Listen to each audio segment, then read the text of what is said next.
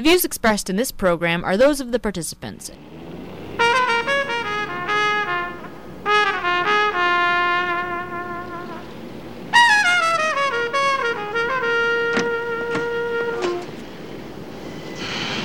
don't want you rehearsing with my husband and me. Hello to you, too. Did you hear what I said? I don't want you rehearsing with us. Sure, I heard you. I just don't believe you. I don't care if you believe me or not. I'm telling you the truth. The truth? The truth is you want me there and not to rehearse. You're a barbarian, McCoy. Absolutely, Mrs. Adams. Just stay away from me. You looked in the mirror lately? You're looking settled. Married.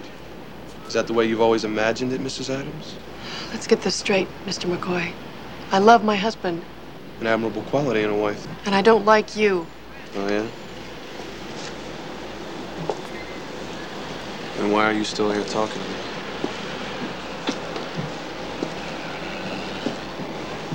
Here I am, Mrs. Adams. I thought you said you didn't like me. I don't. Oh, then.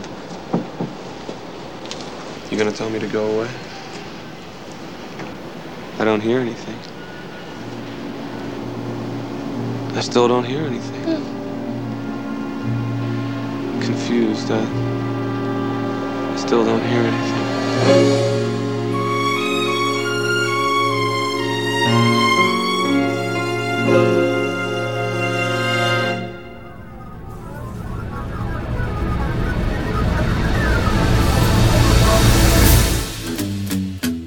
Welcome, everyone. It is Thursday, February 11th, 2016. I'm Bob Metz, and this is Just Right on WBCQ 5.110 MHz. Join us for an hour of discussion that's not right-wing, it's just right. Fade into color, and color into black and white. Under the bedclothes, everything will be alright. So apparently I was wrong. Turns out the Jian Ghomeshi trial is, in fact, just like the Cosby trial, and I previously said on this show that they had nothing to do with one another. How ironic. I'll explain what I mean as today's show progresses. Welcome. Our broad theme today is about sex and the sexes. Feminism, sexual assault charges in the courts, Jian Ghomeshi, Bill Cosby, and the differing views that men and women have on moral grounds about sex. It's a veritable clash of the sexes, politically, socially, and personally. But before we begin our journey today into this minefield of discussing uncomfortable sexual issues, don't forget that you can write us at feedback@justrightmedia.org, follow us on Twitter, like us on Facebook, subscribe to Just Right on iTunes, hear us on WBCQ 5.110 MHz, and visit us at www.justrightmedia.org. Now, I don't know about you, but in the context of our given discussion today, the events of the past week and a half have been completely staggering, unexpected, and it compelled us to change our originally planned show for today, actually. Because the significance of what has just happened cannot be left on the back burner, regardless of the ultimate legal wranglings. Some stunning testimonies brought out in a court of law at the end of last week on Friday and again at the beginning of this week on Monday, by which time the three complainants filing charges against Jian Ghomeshi have all been pretty well demonstrated to be liars. Is that too strong a word at this early point in the story? It's certainly a word I heard being used on the media coverage of the event, and the Crown's case against the defendant had pretty much collapsed already at the end of last week. Since Ghomeshi's case came into public view, it's been hard to ignore, and believe me, I've tried, how strongly feminists like our own Megan Walker in London, Ontario, have insisted that the Ghomeshi and Cosby case are about the same thing. You know, like Gloria Allred in the U.S., feminists have presented the image of people like Ghomeshi and Cosby in the light of being both, rich and powerful men. We're being told that that's what they are, and that they're using women for their sexual pleasure without those women's consent, and who are able to avoid being prosecuted because of all the money they have and the power they have, and because of the technicalities of things like the statute of limitations. Now, beware of this. As a generality, in the context of feminism, all of these are political assertions. They have absolutely nothing to do with establishing the guilt or innocence of anyone involved in a particular case. One of the reasons I earlier dismissed the Ghomeshi case as being similar to the Cosby case, I said it wasn't, was that I assumed that the complainants in the Ghomeshi case had provided authorities with enough evidence to proceed on a legitimate case of sexual assault and the other charges, a condition that had never been met in the Cosby case until this past December 31st, and even that's doubtful. However, I drew no conclusions on the matter of anyone's guilt or innocence, since I had nothing but the published allegations to go on. Now, when it came to Ghomeshi, I knew very little, and was at least assured that it was being dealt with in a court of law, not in the uncivilized manner to which Cosby was being subjected. On the other hand, I drew a lot of conclusions on the Cosby case, about which I knew a fair amount, and which was being openly discussed and debated in the court of public opinion. Like, I'm shocked I was even doing that.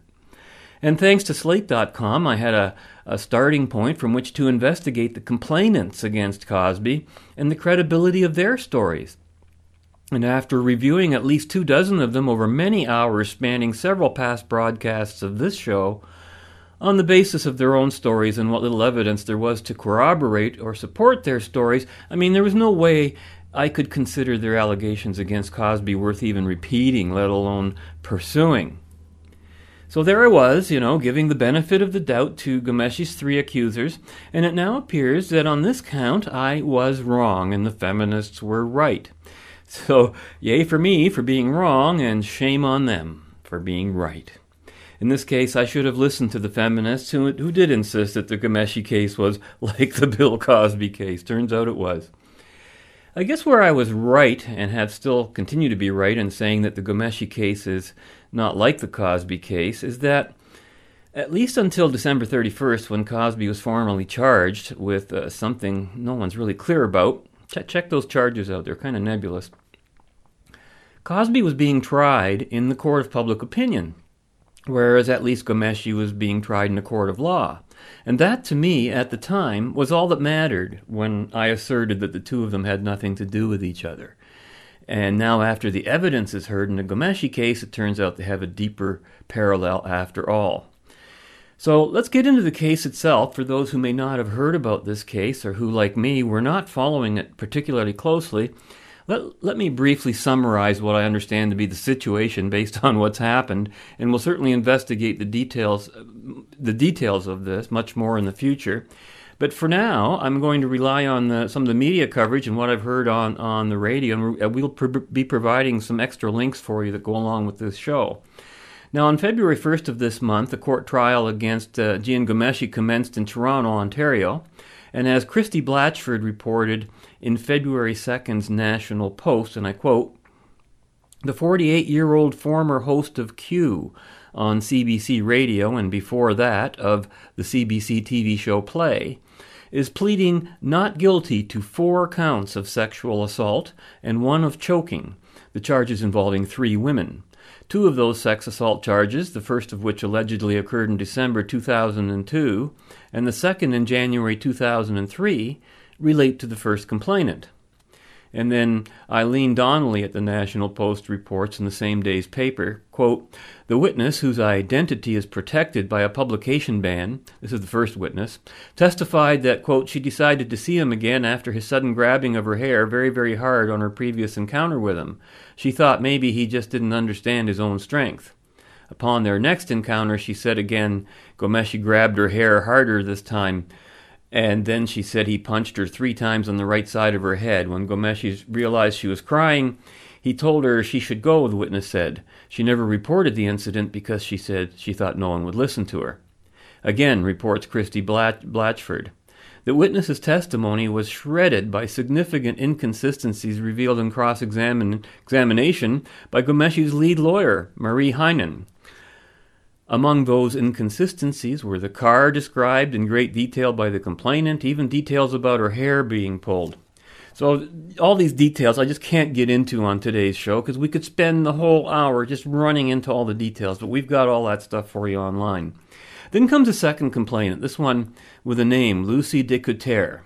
Again from Christy Blatchford's coverage on February 6th. Quote, "It was, as it turns out, just this Thursday, shortly before she stepped into the witness box, that Decotere for the very first time told Toronto Police and Crown Prosecutors Mike Callaghan and Corey Langdon that after Ghomeshi allegedly choked her and slapped her hard in the summer of 2003, she sent him flowers when she got back home to Halifax. Decotere had never before mentioned the flowers or a plethora of other things, such as her repeated attempts to meet Ghomeshi in what could be fairly called her pursuit of him.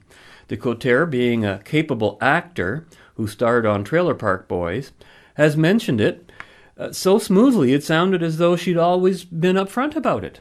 Interesting. Decotere was love bombing the 48-year-old Ghomeshi too, in the weeks and months after the purported assault.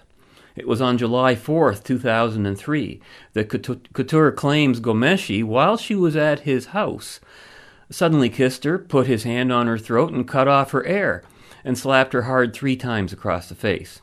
But the next day, she emailed him, told him she was, quote, "literally changing my mind, in a good way, I think," end quote, and challenging her, and then said, quote, "You kicked my ass last night, and that makes me want to F your brains out, period, tonight," end quote. Now, this is fairly unequivocal stuff, writes the newspaper, but Decotere unequivocated nonetheless. This is Christy Blatchford. Quote, "Mr. Ghomeshi and I never had sex. This makes me look like I had an interest in him romantically. No way was it like I liked it when you choked me. No way. I wrote the email. I don't remember writing it, but regardless, Mr. Ghomeshi choked me with no consent, slapped me with no consent. This doesn't change the fact that he assaulted me. I remember being attracted to Mr. Ghomeshi," Decotere said, "but it doesn't change the fact that women can be assaulted by men." And, well, you get where that goes, and then they cut it off. And I'm just thinking, wow. Even those terms do not relate to a personal assault. Those are very political terms and very generalized and collectivist. That women can be assaulted by men. Well, yeah, they can, but what's that got to do with your case? Choking was okay, but the issue is, was it consensual? And now you're saying it wasn't. You got a hard case ahead of you when you're admitting things like this. I mean, just wow. Then, of course, a third unidentified complainant came forth on Monday, and things only got worse. Turns out she and the last complainant, Couture, had texted each other over 5,000 times prior to the trial, and you can guess the rest. It's worse. No, you can't. It's worse than anything you can think of. She even admitted misleading the police. I've only touched on the tip of this iceberg of deceit. But you can hear all of the lurid details and much of the live news reaction to it via our bonus audios that accompany this broadcast online. Got a couple of Andy Utman's shows on CJBK, which in turn included some live CTV news coverage of the court event, and it was an event as it was happening on each of the days. You won't believe your ears. Listen to some of the legal and social commentaries. Listen to some of the callers calling in, many of whom refused to believe that Ghomeshi could possibly be innocent. This is not going away for a long time, folks, and you can bet we'll be putting another spotlight on this specific case in the not-too-distant future. But for now, we'll be turning our immediate attention to one of the major catalysts of all of this deceit and mischief about and against innocent men, the cult of feminism. That discussion will commence right after this.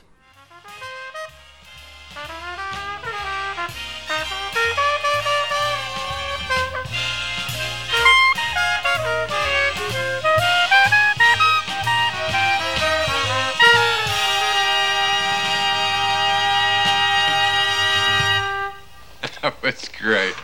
We gotta do that for Sloan. These last few weeks playing with you have been great. I never played so well in my whole life. I know they've been good for Reedy. She's got so much more command on stage. Yeah, she's become quite an actress. I think it's all the time with you. You think so?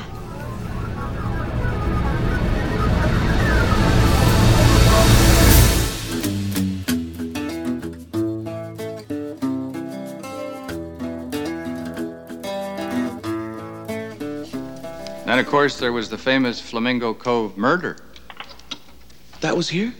in this room. There was a murder here? Oh, yeah. Jim Dandy. You never heard of that? What was it, a singer or something, right? Fell in love with this trumpet player. They killed her husband. One of them did, anyway. Right during a show. And then each one swore the other did it, right up to the very end. Well, who did do it? Nobody knows. They both went to the electric chair, each swearing the other one did to their dying day. Just one of the many colorful tales of the Flamingo Cove. Available for sale or lease. Weddings, bar mitzvahs, gatherings of all types. Well, I guess I better lock up. Sad. What's that? That murder. Sad to think that an innocent person had to die just because she fell for the wrong guy. Wait a second. There's a page missing out of my copy of the script. What do you mean the wrong guy? They never solved the Flamingo Cove murder, Maddie. It is entirely possible that he was the right guy and she was the wrong girl. Yeah, sure, I suppose. What do you mean you suppose? I suppose she could have killed him, but I'm sure he did it. How can you be sure? Common sense. Common sense. Common sense. There's no talking to you. You can talk to me. No, I can't. Yes, you can. No, I can't. Yes, you can. No, I can't. And you want to know why I can't? I'm on the edge of my Because seat. of the way you look at things. You look at everything like a woman first and then a person second. What does that mean? I said what I meant, and I meant what I said. You don't look at a situation objectively. You don't look at a situation like an individual. You look at a situation like somebody appointed you guardian for your whole damn sex. That's not true. And what do you mean, whole damn sex? See?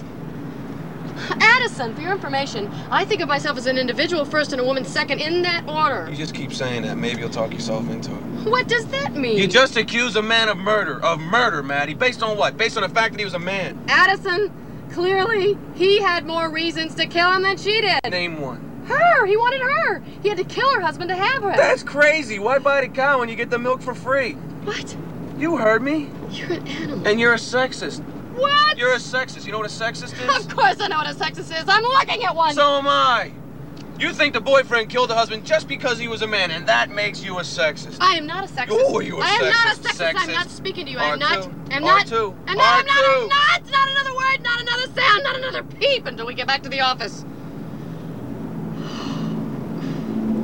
Beep.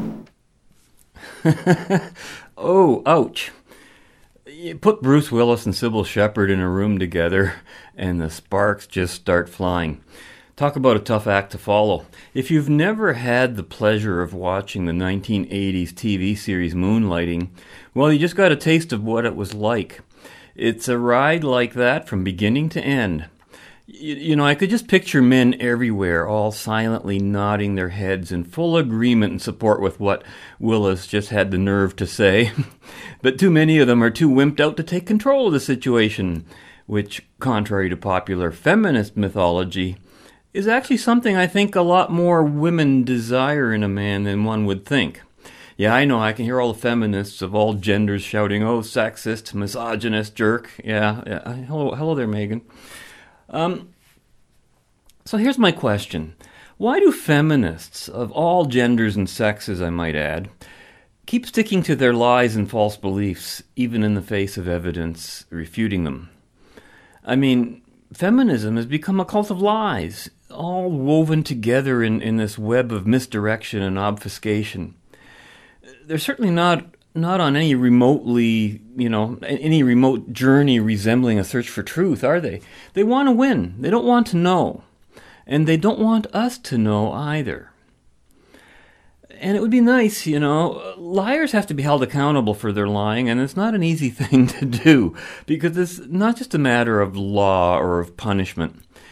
I think it's more about we, the people. We have to learn how to spot the rot, as Lord Monckton said, when we encounter it. From the very beginning, as I began investigating the Cosby situation, I have put it on record that, one, it only takes one valid, provable act of sexual assault to make a case, and if that should ever happen, it would in no way validate any of the other complainants. And second, I would certainly be supportive of a proper punishment should such a thing have happened. I certainly wouldn't keep denying, for example, Cosby's proven guilt, or even Gomeshi's had that been done. And finally, the principle of of innocent until proven guilty is nothing to be cast aside in the interests of feminist agendas or anyone's feelings about an issue that they can't possibly be informed upon, for heaven's sakes. Of course, all anyone hears repeated in the media about these cases is the allegations and accusations.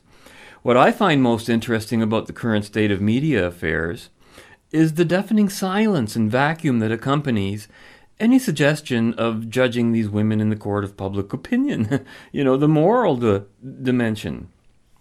It's almost like as if, oh shucks, Ghomeshi or Cosby or whoever is not guilty. Oh darn, You don't hear anybody passing a proper moral judgment that sounds anything like, why those lying female you-know-what. They should be prosecuted. They should be going to jail. Because if they were men, I think we'd be hearing a different tune. I really do. Maybe I'm overreacting to this, but that's just the way it's all flowing. Now, during Andy Ootman's CJBK interview with London lawyer Gordon Cudmore last Friday, and with law student Perry Douglas, who was in the studio with them, by the way, you can hear this on our site, Cudmore, who had just at that moment returned from being in the Toronto courtroom, commented, quote, "A lot of people want to believe the alleged victim." They do, replied Andy, citing some of the callers on his show that day, to wit, and you can hear these online. There's Anne, who says, "My question is the one thing I'm not hearing. Are all these emails technically valid? Has Ghomeshi tampered with them? I hope the Crown gets an IP expert to verify the authenticity of all these emails being introduced, because I can't imagine they wouldn't do that."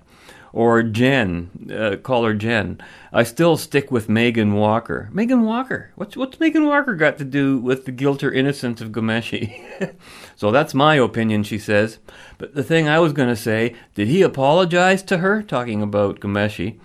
When the incident happened, did Ghomeshi apologize to her? If he would have apologized, that would have changed her opinion of him also. What the heck is going on in these callers' minds? Thank goodness for caller Scott, who commented on all these callers, quote, "If you do not know the details of the case, keep your mouth shut. The news reports have already presented the facts, and Lucy admitted to writing the emails, etc." I mean, it's just amazing what people will refute, even as they hear actual information. I don't think they can tell the difference between that and the allegations. But one other caller to Andy's show got my attention, and it was a caller, John, who said, and I quote, "I think that Bill Cosby should check this case and maybe use Ghomeshi's defense team to get him off." To which Andy replied, "Well, there were 50 women who stepped forward on that one, so I don't begin to make any comparisons," end quote. I'm thinking, yeah, Andy. And there were 3 women who stepped forward to accuse Ghomeshi, and all 3 were found not credible. So why would 50 be more credible? What is it with this worship of numbers instead of facts, instead of truth? All of a sudden, numbers and allegations and people who are motivated by very clear motivations, we just dismiss all that. It gets me going. And he said, women everywhere are in a sense cheering for the alleged victim on the stand, Andy says. And he asked, what were the emotions you were feeling as you watched the Titanic go down? You had to feel sympathy. And he asked this of the female law student, Perry Douglas, in the studio. And he didn't ask Gord Cudmore what his emotions were about Ghomeshi's situation. Just women have to be asked what they feel about the other women in a case. But she replied, quote, "As a woman and as a feminist, I didn't have a problem with what went on in the court. I think it was good for the justice system the way it came out." But as Andy illustrated, as a feminist, activists like Megan Walker would strongly disagree. Explained Andy, "The woman is not on trial. It's only about the man's behavior," argues the Crown's lawyer. And Megan Walker made the same argument, says Andy. She said, quote, "All that counts is what the man did. And when I asked Megan, do we believe women regardless of the other evidence, she said, I deal with women every day and they have all kinds of trauma and they forget things and they get things confused. What the Crown needed to have, and still should have, is a counselor explaining to the judge what these women are going through and how they shouldn't worry too much if they get some of the details wrong." I cannot believe that Megan Walker has any credibility. I just stunned. That wasn't the issue today, replied Douglas. She, Lucy Decoutère, wasn't credible. Years of contact she didn't disclose. And then Gord Cudmore gets into the conversation and says it wasn't her behavior after the fact that's the problem. It's the fact that she consistently lied about it. To which Andy replied, so what is this woman's agenda? Whoa, there's a dicey one. And that, Andy, is the question of the day, isn't it? But I disagree with Gord Cudmore on that observation. I do think that Decouteur's behavior after the fact was a problem. It was merely compounded by the additional problem of lying. And I think whether you lie about it or tell them in advance that you're still dating the guy after and you're still in love with him and still sending him love letters, I think that has an impact whether you've given it voluntarily or not. Once you know it, you know it. Now here's a direct quote from feminist Megan Walker, quote, but these women are not on trial, and fundamentally, it's like the Bill Cosby situation. Even if there were no charges laid against Jian Ghomeshi, or even if he's found not guilty, that does not mean that these women are lying or are not credible. What it means is that it's very difficult and traumatic to go through this, and of course, their memories may be off, particularly given that this is around a dozen or so years ago, but also the trauma involved, end quote. Yeah, a dozen or so years ago. That's why this shouldn't even be in a courtroom, should never even be allowed near the place. But as Gord Cudmore notes, who was in the courtroom, number one, her memory wasn't off about all the negative things she had to say about Ghomeshi. Her memory was very clear, solid, and she reinforced it a number of times. Where her memory failed was with regards to anything that supported Ghomeshi. I don't think there was much doubt in the courtroom that she was lying, he notes. Her motive, according to Cudmore, who was in the courtroom and speculated, she was very career-oriented and wanted Ghomeshi to help her with her career. Sound familiar? It was the fame. She wanted the celebrity status. And interestingly, she's the only one who didn't ask for a publication ban. And Douglas agreed and added that Decouteur was the one who was pursuing Ghomeshi, as evidenced by the teeming amount of correspondence that she sent, including a handwritten letter. The unbelievable things that are being said in public forums by feminists everywhere about these cases was, and is, quite frankly, unconscionable to me. I still can't wrap my head around it. The fact I can accept, yes, but the idea that there are so many people you just can't trust to make objective observations or conclusions is, I find, increasingly hard to accept. I've expressed my revulsion at the idea of being able to accuse an individual of a criminal action and crime in a public forum without having been subject to any form of due process. This just astounds me. Nor does having 2, 5, 10, 30, or even 50 such accusers in such a manner justify any single one of them. I stick with that right to the end.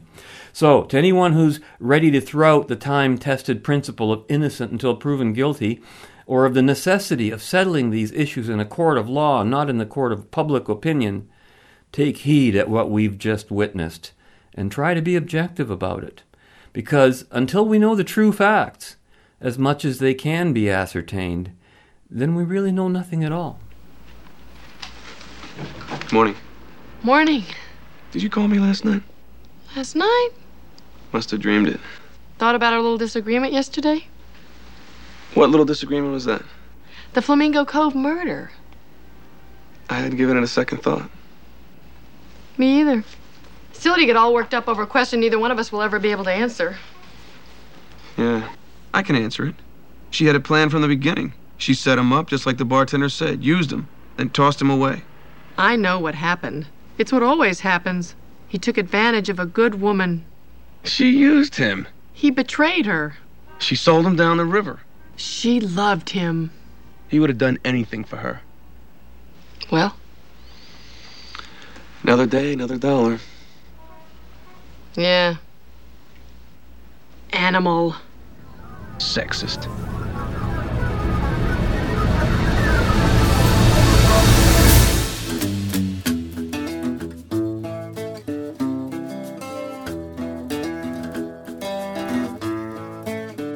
I have discovered, and the media has been covering, there's something on Tumblr It's a Tumblr account. I don't really do Tumblr. I guess Tumblr is like Instagram, right? It's just pictures, and you have your own account. And so apparently somebody started an account called Male Feminists of Tinder at Tumblr. And so they've been going across Tinder and finding men who say that they are feminists and putting their profiles up. So, for example, Sean, 29. He is 6 miles away and says, I only pay for myself on the first date. That's out of respect for both yourself and me. If that's offensive to you and you're not interested in why I'd say so, we're not likely to agree on much. If you see a potential partner as your equal, please talk to me. Now remember, okay, people who use Tinder generally are looking for a hookup. They're not generally looking for a long-term marital relationship, and they're certainly not looking for a long-term happy marital relationship. They're usually looking for a quick nail. That's pretty much what Tinder is for. At least this is what I have been told by those who have used it. So here's this guy, and this seems like a pretty good excuse, by the way. If this is how when I say feminism has worked out to the benefit of pig guys, proof positive right here, right? I mean, this guy Sean, 29, he's saying that as out of respect for you, he won't pay for your dinner. I'll just tell you, when I was dating my wife, I took her out to dinner for our first date. And actually, I took her out to coffee for our first date. I took her out to dinner for our second date. And then on our third date, we went out to dinner, and I paid for dinner, and then we went to sort of like a tea garden. And my wife insisted on paying, and I actually got angry at her, and I said, I'm the man, that's my job, I'm paying. And she later, now she'll say, yeah, I'm kind of embarrassed I did that because it was really, I didn't want to be offensive to you. And I said, well, you sort of more offended me by suggesting that it's your job to pay on a date that I asked you out on. But feminism has hurt everyone, and it's made either opportunistic jackasses or pansies out of men. That's basically what feminism has done. It used to be that women trained men to be better. Men are savages, and then women civilize us. That's essentially the truth, right? You're civilized by a couple of things in your life. You're civilized by mom and dad, and then you are finally civilized by your wife. The mom and dad have to do most of the work, and then when your wife comes in, she teaches you why it is that mom and dad were so focused on doing that work in the first place. Well, as a society, we've gotten rid of the importance of mom and dad, and now we're getting rid of the reason why men need to be protective of women. And so what is that? When men are liberated from having to protect women, that means that they tend to victimize women. If you don't have to protect, men are binary. Men who don't protect women tend to victimize them. There's not really a neutral, right? Either you protect women and their value, or you victimize them. And so one of these two things, maybe these people are delusional enough to believe they're protecting women by pansying out, but let's look at a couple more of these because they're sort of amusing. So Jeff, 25, feminist, etc. I want to lie on your bed and ask you difficult questions. All right, so there's a man who obviously has really grasped what feminism is all about. Josh, 24. Come dismantle the patriarchy with me. Will, 30, doing a yoga pose. Feminist in the street, misogynist in the bed. And this is what these guys are doing. And there's Adam, 25, wearing a shirt that says feminist. By the way, ladies, if you would date this guy whose shirt says feminist, that is a guy who, no polite way to put this, is going to cry during sex. There's just no way that's that right there. Any guy who wears a shirt that says feminist is just pathetic, because modern feminism is not about equality for women. It's about female superiority in every aspect of American life and male inferiority and subordination. That's what feminism has become about, and subordination of reality to utopian vision where femininity is better than masculinity, and they're not even equal. One is superior to the other. So that's something I hate. The male feminists of Tinder, although I will say some of them are very funny. You were listening to Just Right on WBCQ 5.110 megahertz, where we're taking a look at the theme of feminism in general. And that was the voice of Ben Shapiro we just heard, American conservative political commentator, columnist, author, radio talk show host, and attorney from his January 7th, 2016 broadcast.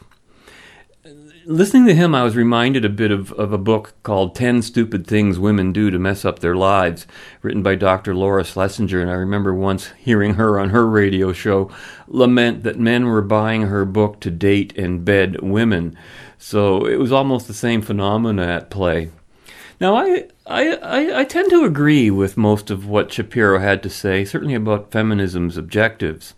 Not sure I totally share his opinion about men being, either pro-women or anti-woman, the way he put it there.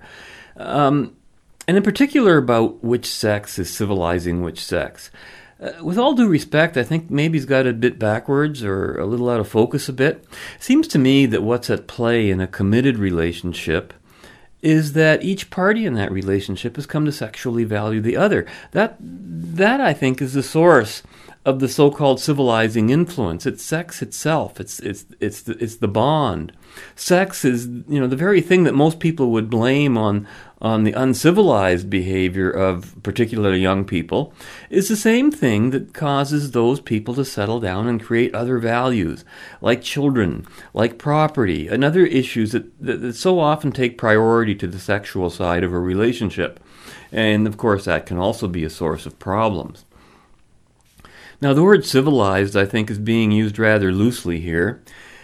I've always defined civilization as a culture that has prohibited the use of force or fraud as a legitimate means of obtaining either consent or cooperation from someone. What men and women can do is both learn from each other and teach each other. I think what they have to gain from each other is knowledge and understanding. I don't know that I'd call that civilization as such. All behavior is what has to be civilized, and all behavior is learned, including sexual attitudes. The feminist movement is obviously acutely aware of this reality and uses it upon those unaware of this constant truth to mold attitudes in a way that gains them the most political power, money, and influence for their movement. I mean, that's to be expected. But here's a myth buster, at least from my point of view. Sexual attitudes are not determined by sex or gender. I don't think that's actually the source of them. I think the sexual experience itself is. But not the social and interpersonal attitudes, meaning how one either sees the other sex or even perceives one's own sex. I mean, these are cultural things. If you doubt this for a moment, just compare the sexual attitudes of, say, men, or women for that matter, both in Eastern or Mid-Eastern countries or cultures, and compare them with the attitudes of North American culture. You might be surprised to learn that in some respects, some of those cultures would consider certain aspects of North American sexual attitudes as being rather prudish or Victorian, while in others unacceptably offensive or inappropriate. Even among individuals within similar groups, one person's sexual pleasure or excitement can be another person's sexual nightmare or turnoff. So, needless to say, human sexual relationships are extremely complex. But as I say, some things are black and white. And one of those things is the issue of lying to promote one's objective or one's goal or one's cause. It's not the first time we've raised that question on this show. But don't you seem to get the impression that lying seems to be the new normal? I mean, for most left-wing lobby groups, and particularly feminists, that's where I see the whole issue of lying coming to the fore most often. And I think that should tell us everything we need to know about the legitimacy of their causes and so many of their objectives. From my standpoint, I would say that feminism is an uncivilizing force in our society. It's a form of collectivism and subjectivism, not individualism and objectivity of others as persons, as Bruce Willis so rightly distinguished earlier in the show today. It's not about men versus women, it's about persons and persons, right? So up next, from the Rebels.media's David Menzies, we learn that a certain myth has grown around the Super Bowl game, one involving feminists and violence against women. And when we return on the other side of our bumper, more on the differing attitudes that men and women have about sex. We'll be back. Just make certain to power up your BS detector in the days ahead. The reason? It's usually around this time of year that radical feminists make public pronouncements that the Super Bowl is a catalyst for a 40% increase in domestic violence. After all, if hubby's team fails to cover the spread, he needs a scapegoat, right? And there's no better accessible target than his terrified wife or girlfriend. It sounds horrific, doesn't it? The idea that there are bully boys out there who would take out their football frustrations by physically beating their significant others? It's disgusting. Except for one inconvenient truth. The allegation that domestic violence spikes during the Super Bowl is, well, super bull. The super slander dates back to 1993 when a group called FAIR, an acronym for Fairness and Accuracy in Reporting, decided to draw the attention to the problem of domestic violence by persuading NBC to run an anti-wife beating advertisement during the game. To bolster its case, FAIR sent out a press release that stated Super Sunday was, quote, one of the worst days of the year for violence against women in the home, end quote. Many journalists gobbled up the propaganda hook, line, and stinker. Robert Lipsyte wrote in the New York Times that the Super Bowl should be renamed the Abuse Bowl. Now, it should be noted that FAIR is a liberal media watchdog group with a very vocal feminist wing. That's okay. Here's what isn't okay: lying. Indeed, the idea that spousal abuse spikes on Super Sunday is a complete fabrication. Thank goodness for Ken Ringel, a reporter for the Washington Post. Unlike so many others in the media, Ringel actually decided to check out the sources cited by FAIR. His conclusion? The Super Bowl domestic violence connection is pure fantasy. For example, a source cited by FAIR allegedly said the following, quote, Super Bowl Sunday is the one day in the year when hotlines, shelters, and other agencies that work with battered women get the most reports and complaints of domestic violence, end quote. Ringel drilled down to find that the source for this quotation was supposedly Charles Patrick Ewing, a professor at the University at Buffalo and author of Battered Woman Who Kill. But guess what, folks?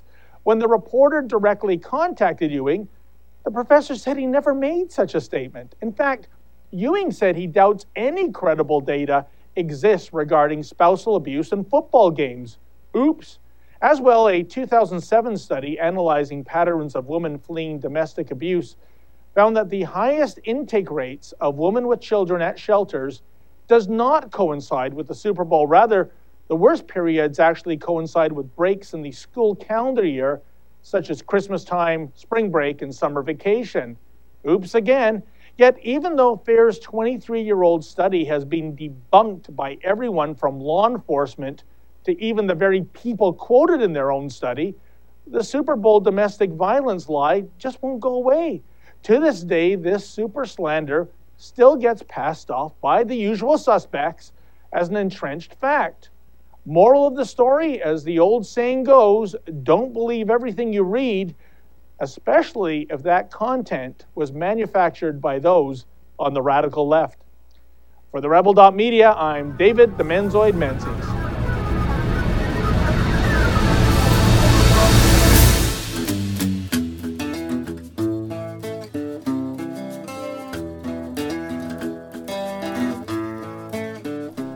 Hey. Hey, babe. Hi. Where are the kids? They're my mom's. Oh, they are? I thought that we were going to go down to... Wow! Oh, hi. Wow. Look at you. Too much. No, it's great. I was thinking. Yeah. Yes. Yeah. The kids, how long are they? They're sleeping over. Yes! Because I was thinking that maybe we could celebrate. Just the two of us. I get it. That's a great idea. This is like the best idea you've ever had. You look amazing. Do you own these underwear? Mm-hmm. Because those, I've never seen those before. This is so exciting. I'm so excited right now.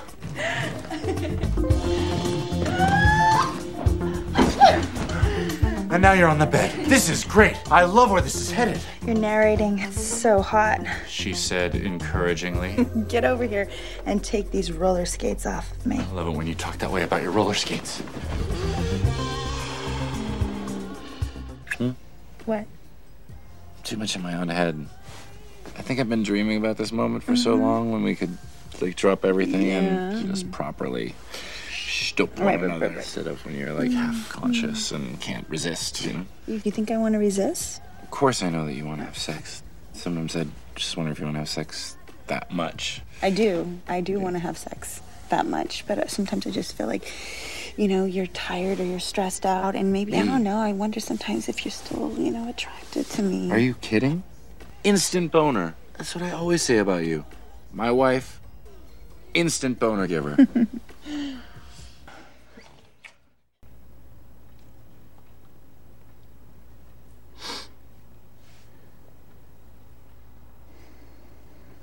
It'll just be a minute. Okay. Oh.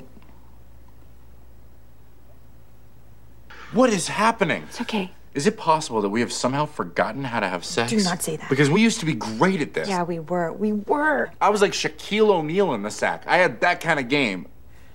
What? Shaquille O'Neal's a weird comparison. I'm just trying to say that I was a dominant player. I would have gone with Derek Fisher for you. Derek Fisher? Yeah, he's a great player. Okay, I feel like we're trying to say the same thing. Okay. You were like LeBron James. Oh, thanks, honey. We were like Derek Fisher and LeBron James having sex. I'm saying we were world class. And now, what is happening?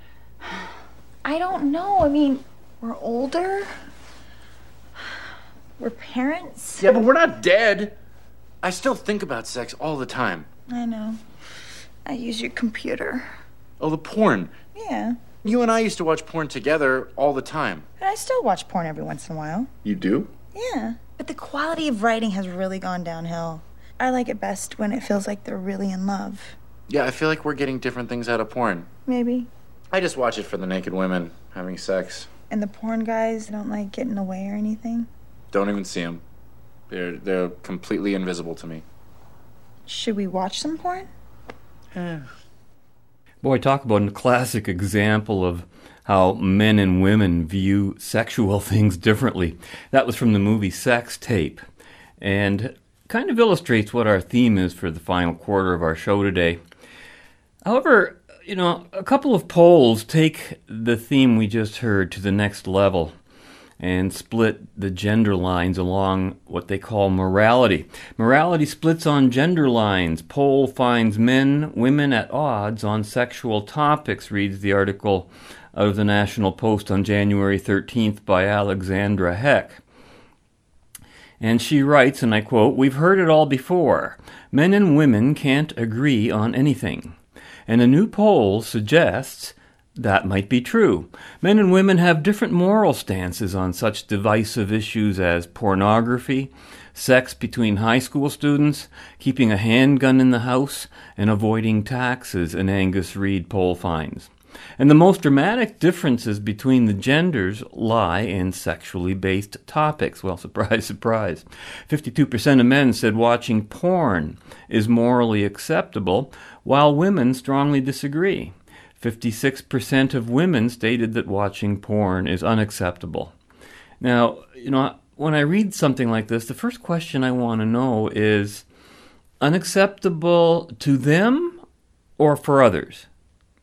Without knowing that question, I'm not sure where that stands as a moral issue or whether they would think that should be a rule across the board, because I think that's the more interesting issue. But this doesn't distinguish. The article continues. Men also find buying or selling sex more acceptable than do women. 35% of men think buying sex is okay, and 36% find selling sex is fine. Women come in at 16 and 17% respectively. Sashi Curl, Senior Vice President of the Angus Reid Institute, says the gender divide on sexual topics is common. It's consistent on issues of sex, she said. It's a striking gender gap, but it's one we've seen before. And they note that a lot of things make up the moral codes of Canadians. The study, which polled 1,530 Canadians, December 10th to 14th, with a margin of error of plus or minus 2.5, yeah, that proves a lot of stuff, also found that age is a defining factor. Curl said the majority of women over 55 see watching porn as immoral, while fewer than half of women in the 18 to 34 age group agree. In other words, more than half of the women in that group think porn's okay. On the other hand, young men in the same age cohort mostly agreed that watching porn was acceptable. The poll reveals that men are also more likely to find telling jokes about race more acceptable. And the same applies to having an affair. Most Canadians see an affair as morally unacceptable, although 8% of men polled find it is acceptable. Isn't that interesting? On the question of guns, 29% of men find it all right to keep a handgun in the house. Only 16% of women feel the same. The study also probed feelings of such issues as gambling, tax avoidance, abortion, capital punishment, and assisted suicide. It's found that a little more than half of those polled see assisted suicide as morally acceptable. About 40% favor abortion, 10% see not declaring income to avoid paying taxes as not a moral issue, and only 49% of both men and women see eating meat as morally acceptable. That one stops. 49% of both men and women see eating meat as morally acceptable. That means 51% do not? Seriously? Morally acceptable? You see, this is where I'm getting into a lot of trouble with what they're calling morality. More men than women saw gambling and the death penalty as morally acceptable. Another study conducted by Bertram Goronsky, a professor of psychology at the University of Texas in Austin, found that men and women have different responses to moral questions. That study asked more than 6,000 subjects what they would do faced with a moral dilemma, and found that both men and women consider the circumstances of a situation. The difference? Women are more likely to have a strong emotional response.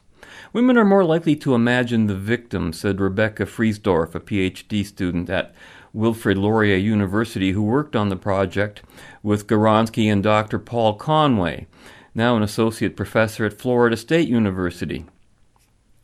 It's interesting because that's exactly what Sybil Shepherd was saying in the moonlighting skit we heard earlier. You know, that poor woman trusting a man. She was the victim.